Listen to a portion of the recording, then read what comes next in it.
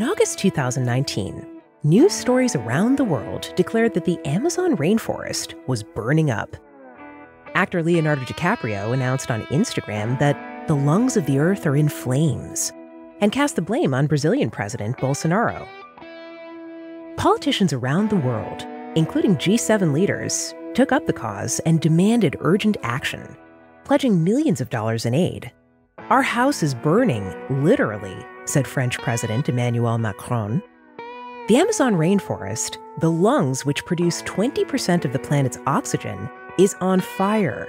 It's an international crisis.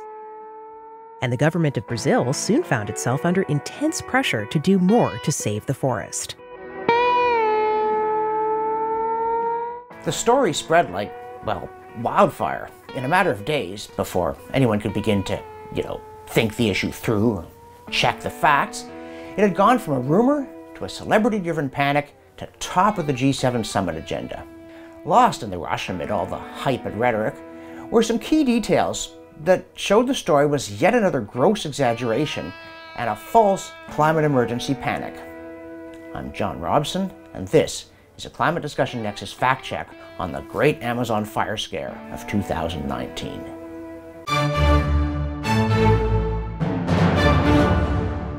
And now, a word from our sponsor.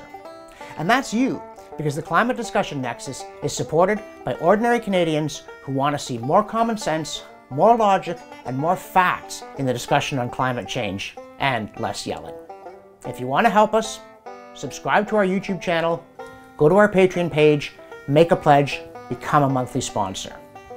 Now, back to our regularly scheduled programming.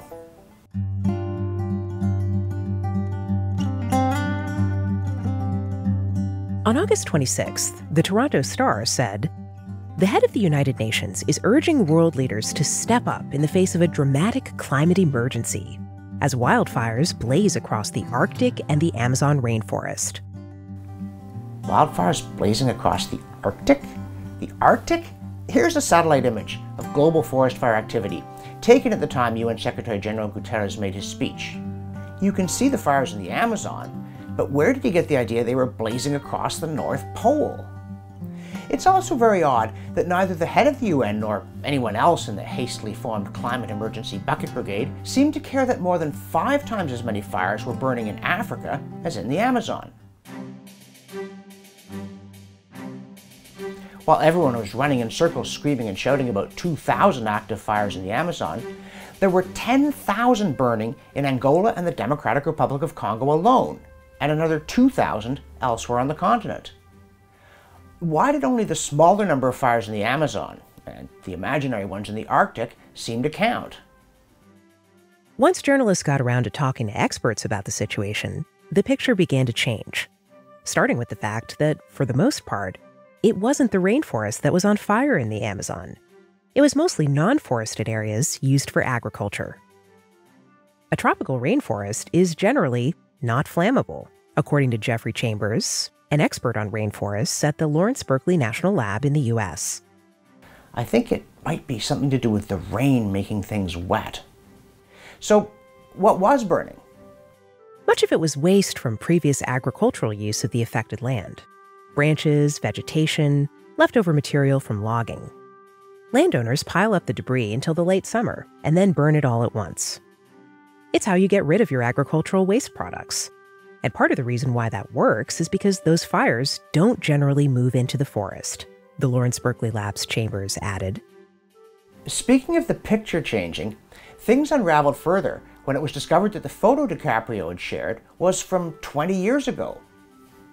It could have been worse. Madonna shared one from 30 years ago, and soccer star Ronaldo chose one that wasn't even from the Amazon. At least it wasn't the North Pole. As for the Amazon being the, quote, lungs of the earth, end quote, and source of 20% of the world's oxygen, rainforest expert and United Nations IPCC lead author Dan Nepstad was remarkably blunt. Quote, "It's bullshit," end quote. Nepstad went on, "There's no science behind that. The Amazon produces a lot of oxygen, but it uses the same amount of oxygen through respiration, so it's a wash." Okay, can we at least say there are record numbers of fires burning and surely it's a sign of climate change like everything else bad?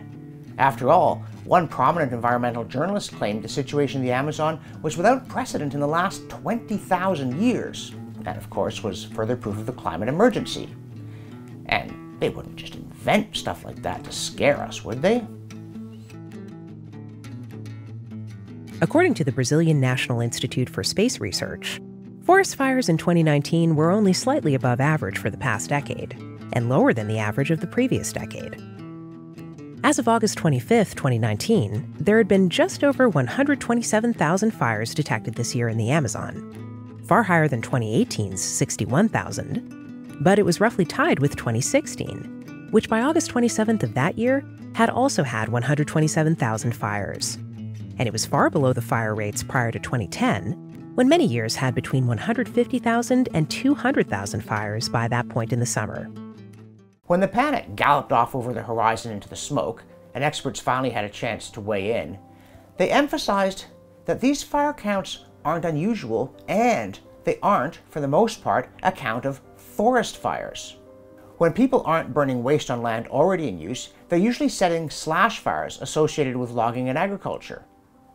Like every other country in the world, Brazil has a population to feed, and for a long time they've been sending settlers into the forest to clear the trees and into the grasslands to clear them and convert both to agriculture. Now, before you get on your high horse and condemn them for this behavior, look at where you're standing. No matter where you are in Europe or North America, it's almost 100% certain that our forefathers did exactly the same thing on that spot 200 or 300 years ago. Or longer.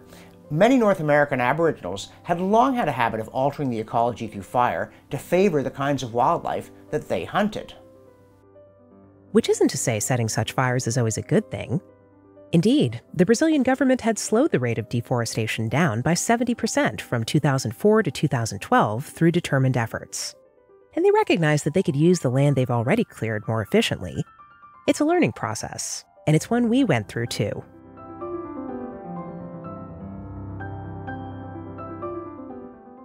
The Great Amazon Fire Scare of 2019 is a classic illustration of how climate alarmism works. An iconic image, a skinny polar bear, a bad storm, a walrus going off a cliff, or in this case a fire in the Amazon rainforest, gets yanked out of context and is used to whip up a public alarm. It races around the internet within 24 hours, and before anyone has had a chance to dig up the facts, activists and celebrities have created a deafening, self-satisfied call for action, and those political leaders who find alarmism helpful for selling their agenda cheerfully pile on.